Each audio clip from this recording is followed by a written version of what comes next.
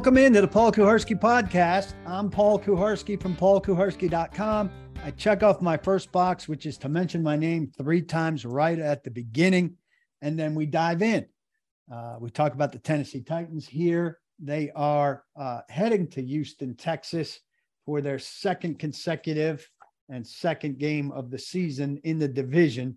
They're at 4-2, atop the AFC South with a chance to get to 5-2 against a bad Houston Texans team that's only got 1 win and 1 tie. The question is the quarterback's health, which we'll get to in a minute, but we'll start with Derrick Henry because Derrick Henry has keyed the Titans' success against the Houston Texans. If we go back 3 games ago against the Texans, he ran for 211 yards and 2 touchdowns. And 2 games ago, he ran for 212 yards with 2 touchdowns. And last game, 250 yards and 2 touchdowns. It's a trend there of him dominating the Houston Texans. Here's the thing. Those games going back again, 53-yard touchdown, a 94-yard touchdown, and a 52-yard touchdown. He has not been getting those big runs. We talked about this last week. I wrote about it last week. 24 yards is his long run of the season. Last week against the Colts, he broke off a 23-yard run. So to get a 200-yard game, Derrick Henry needs a big run, something over 50, as evidenced here by these stats. And he's not even halfway there so far this season. Part of that's him. Part of that's obviously an offensive line that doesn't block up things the way his previous offensive lines have. It's just not as good a group. So these 3 games over 200 yards are 3 of his 5 games over 200 yards, the other 2 against Jacksonville. Houston is terrible at defending the run. They've given up a league high 988 yards, which comes to 165 yards almost a game, 5.2 yards a carry. That looks great for the Titans, no matter the state of their passing game. Henry's averaging 24.3 touches a game. I look at this on first blush and I think whether it's a very limited Ryan Tannehill at quarterback because of his sprained right ankle, or even the rookie Malik Willis with a very limited passing game plan, doing a lot of running on his own, the Titans should be able to win this game. But then I figured because Derrick Henry had run for over 200 yards in these last 3 games, Titans didn't throw that much, surely, in these 3 games. But you go back in the 211-yard game, Tannehill was 13 for 20. In the 212-yard game, Tannehill was 30 for 41. In the 250-yard game, he was 18 for 27. Those are more passing attempts, certainly the latest 2 games, than you would want an injured Tannehill or a healthy Malik Willis to make in this game. And the hope would be that the Titans could shape this game in a different way so that they don't have to throw quite that much. Quarterback is the big question here. The Titans, I'm recording on Thursday night. Tannehill didn't practice, according to the injury report, on Wednesday.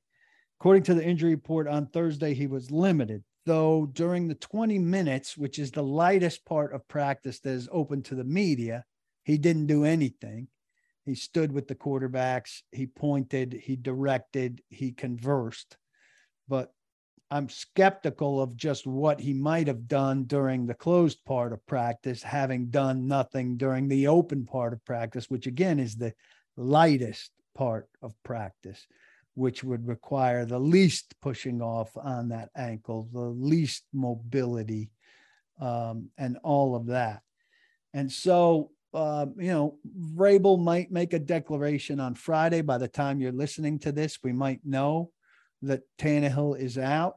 They might take it to Sunday. I tend to think they should go the cautious route here and not play him, and that they should be able to win in Houston without him. That can be dangerous thinking, though, because division games don't always go the way you expect they will go. Because Houston, as Mike Vrabel pointed out very early in his conversation with the media on Wednesday, Houston leads its opponents 99-79 through 3 quarters this year. It's taken all of its games really into the 4th quarter. And that doesn't mean it'll do it this time, but the Titans have scored 6 points in the 4th quarter this year. So the Titans need to shape a game differently, probably, than they have throughout this season. And, Ryan Tannehill has been pressured on 26% of his plays this season, the second highest of 36 qualified NFL quarterbacks, according to Inside Edge. Only Justin Fields, second-year guy who's endured quite a struggle, at least up until Chicago's upset in New England on Monday night. Only Justin Fields has been pressured more. 28.9%. The league average is 19%. So Ryan Tannehill, second most, 26%. Again, an indictment of the offensive line. But for him to get back on the field and face any NFL defense, knowing that his offensive line is giving up that kind of pressure, is a flashing red danger light to me. And, do you buy him another week and get him to Kansas City? Or if it's bad, do you even buy him through Kansas City? I don't think the Titans are beating Kansas City no matter who's at quarterback. If you brought back Dan Marino or Joe Montana, I don't know that they'd be beating him. Or let's go with Warren Moon or Steve McNair. So some danger there. I know a lot of people have a lot of faith in Malik Willis. But Malik Willis is not ready for anything like a full plate. So if it's a Malik Willis start, it's a limited plan. Let's go back for a second to Derrick Henry and just get his thoughts on the idea that he's got, Houston's number. Every year is different. I really don't try to live in the past.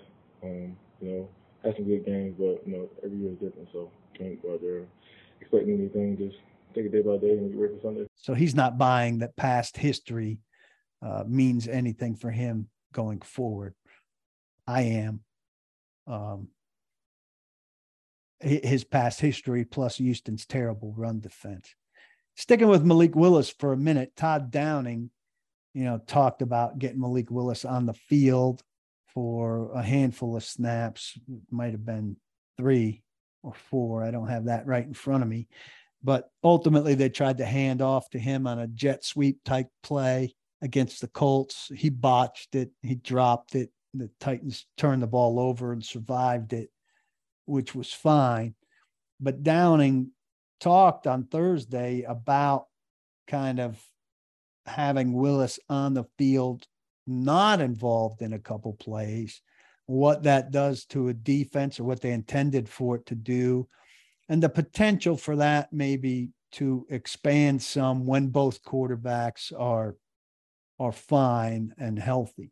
He's such a talented athlete, and we all remember from the preseason. I think he has the longest run to date, including preseason. So looking for ways to have him on the field, and then the first couple of times he was on the field, it was make them say, hey, they got 2 quarterbacks out there, and we were just running a bread and butter scheme. So a little bit of a balance there, and obviously had the exchange issue on the one.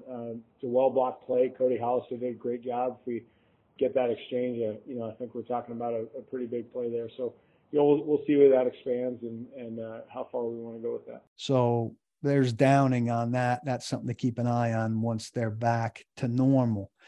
A defensive note, if you haven't read it at paulkuharski.com this week, if you're foolishly not a member of paulkuharski.com, Mike Herndon, our analytical voice, had a great piece on Bud Dupree, who had a great game against the Colts. He breaks down some film of Dupree, has some numbers about what the Titans do pressure-wise and sack-wise when Dupree is on the field and when Dupree's not been on the field. Last year, as he struggled some to come back from his ACL tear the year before in Pittsburgh. This year, when he's missed some time with a hip injury, he knows, I know people are frustrated at the time Bud has missed, but the time Bud has been on the field, and certainly this Colts game, you can see what a difference maker he is. Go read that piece if you haven't already. And if you're not a subscriber, price of a cup of coffee or a cocktail, it's well worth your while.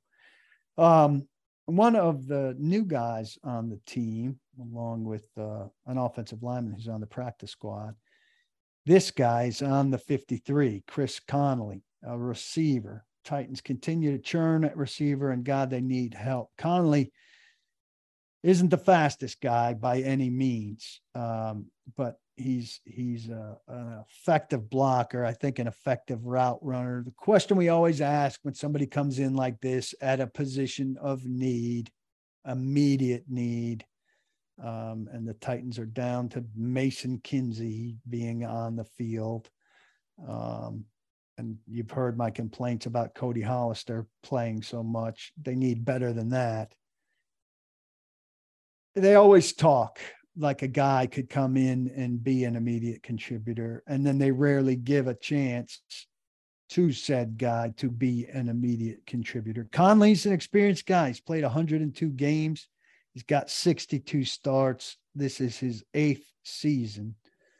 They've talked about the blocking emphasis, of course, and Connolly can block. But he was with the Texans in 2021 and 2022. So certainly comes in and can offer some intel on that. Here's Downing again, this time talking about the opportunity ahead of the newest Titan receiver, Chris Connolly. You know, I've been very impressed with his study habits and how quickly, he's shown a commitment to learn the offense. I mean, the second he got here, he was in there with Rob Moore and working with Eric Frazier, just getting the terminology down and kind of going Spanish to English on some things. And so I've been very impressed with Chris. We'll see where that goes, what our numbers look like from an active standpoint. That's always, a decision that I'll hear from down the road. But, I think that he's worked very hard to be able to contribute if his numbers call. So again, that sounds good. I like the sound of that. Is it actually going to go into practice? Are we going to see Chris Connolly active on Sunday? If he's active on Sunday, will we see them actually put him on the field for any meaningful number of snaps? If they put him on the field for any meaningful number of snaps, will they throw him the damn football? I tend to think the ultimate answer to that question will be no. Maybe he plays. Maybe he plays some snaps. Are they going to get him the ball?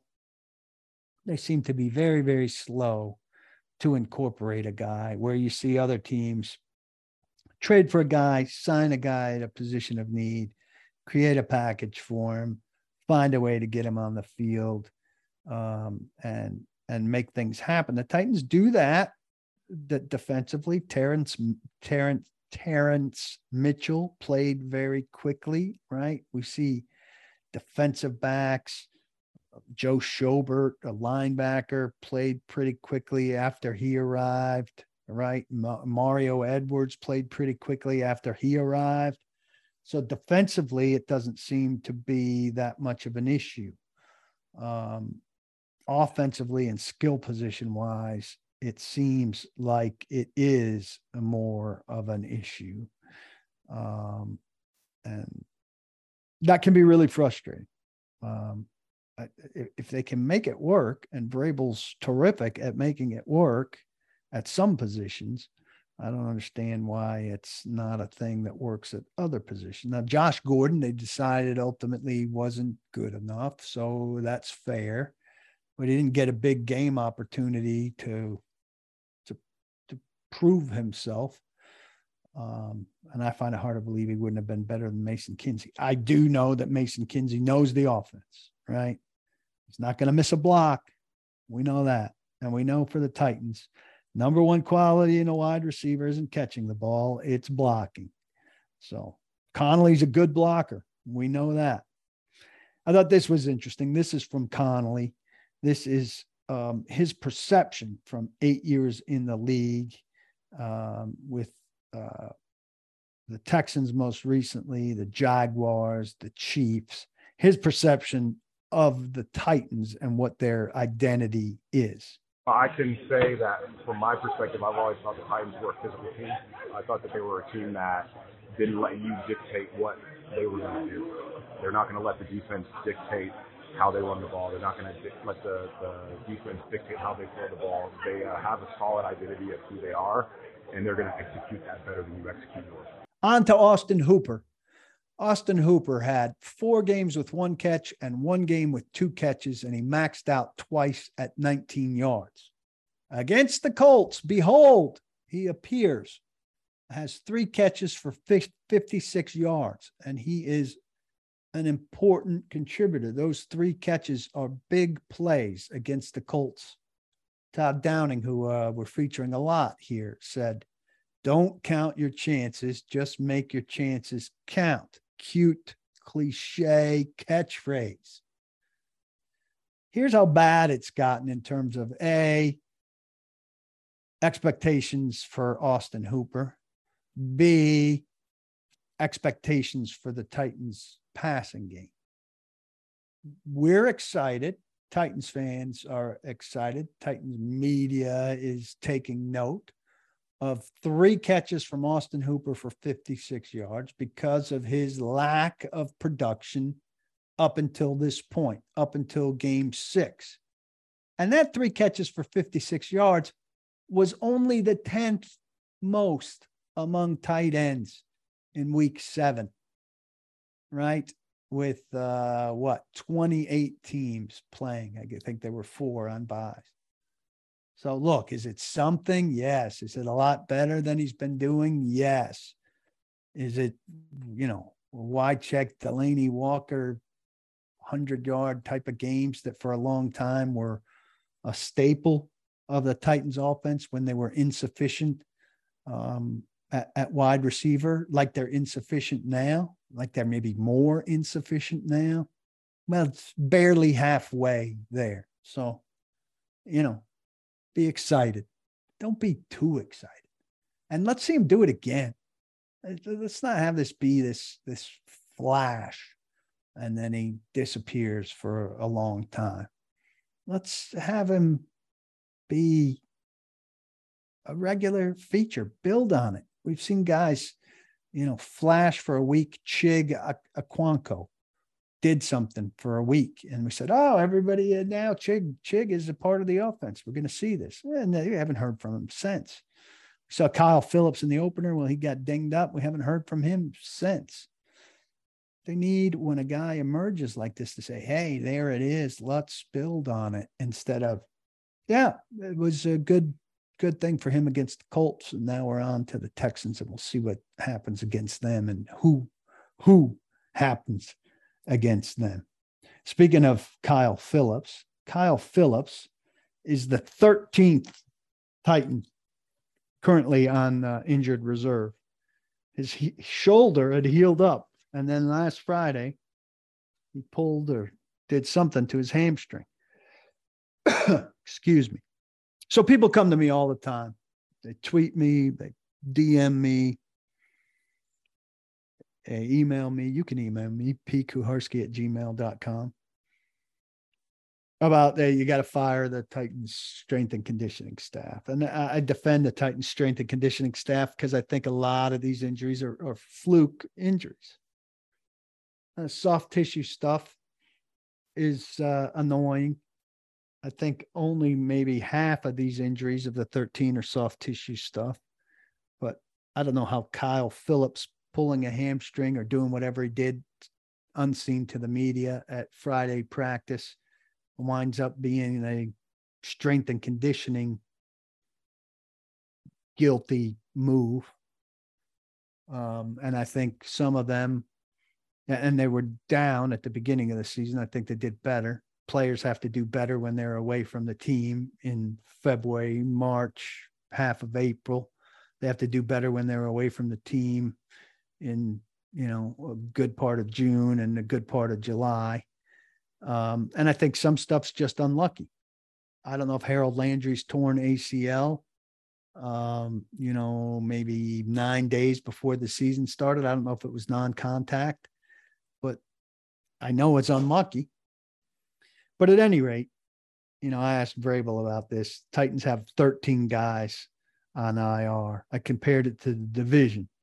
As of Wednesday, the Jaguars had 3. The Texans had 6. The Colts had 6. I also looked, Houston's the next opponent, 6.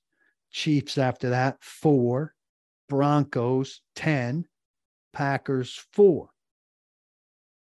These are concerning numbers. I asked Vrabel, said in the past, you've said you don't feel like your injuries are out of whack with the rest of the league. I read him these numbers. I said, is it something to look at? Do you feel, like a year later, do they feel out of whack with the rest of the league? And he said, we're trying to coach up the guys who are out there right now, and we're worried about the Texans.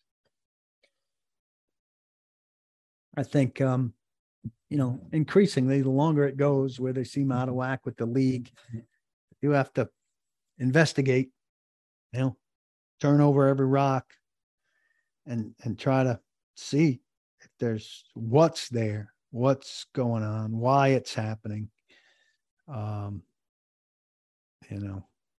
We don't know how many of them are season ending. We don't know. We know Landry's season ending. We know Lawan's season ending. We know AJ Moore's season ending. I might be missing 1 or 2. A couple of them are up in the air. Racey McMath sounded like has a chance to come back late in the season from his hip, which is not a soft tissue injury, by the way. But I feel, your angst over these injuries. And you're fortunate that Mike Vrabel's able to overcome a lot of these. Like the defensive front certainly would be better with Harold Landry, but it's done a hell of a job without him.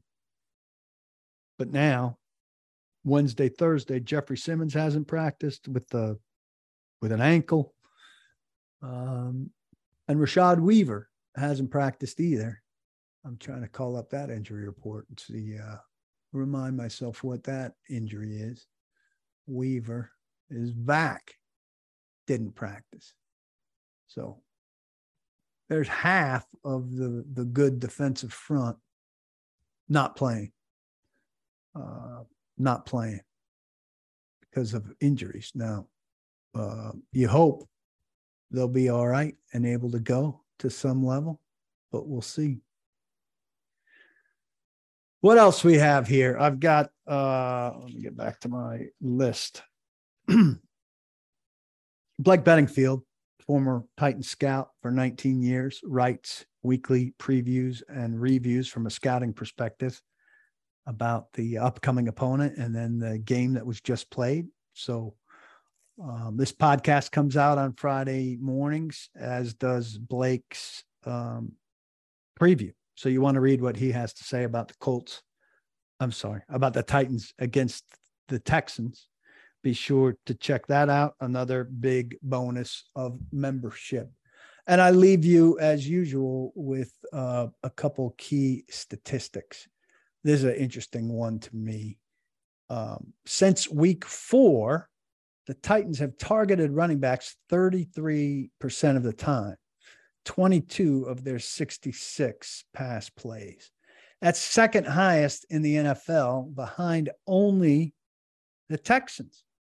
So be on the lookout for passes to running backs on both sides of this. The Texans are throwing to running backs 9.5 times a game. That's mostly Rex Burkhead and Dameon Pierce, the emergent Dameon Pierce. I don't know if I mentioned, I don't think I did. At any rate, I wanted to plug 2 pieces this week. I think I mentioned Vrabel's magic. The move he made with Amani Hooker playing nickel against the Colts and Andrew Adams at safety, something you could read at the site this week, plus the Titans' transformation at third down, where in 2020 they were record bad, and now they are the best third down defense in the league overall. And the stat to go with that is that the Titans defense has allowed a passer rating of just 34.5 on third down on 52 pass attempts this season. That is the best in the league. And the league average is 87.5. Titans allowing 34.5 passer rating on third down. The league is allowing 87.5. Pretty ridiculous difference there. I'm going to World Series game 2 in Houston. Moved up my flight on Saturday, and Mattress Mac, who's a friend of and now an employer of John McClain, was a guest on Outkick 360 this week and hooked me up. Pretty unbelievable. So I'm sad as hell that my Yankees aren't in it, but I wouldn't be seeing the Yankees in it Saturday night because I'd be in Houston, Texas. So pretty cool. First World Series game of my lifetime. I'm really, really excited, and I'll come back with stories to tell about that and about the Titans against the Texans at Reliant Stadium on Sunday afternoon. So a busy trip to Houston this weekend. I know I'll probably see some of you there.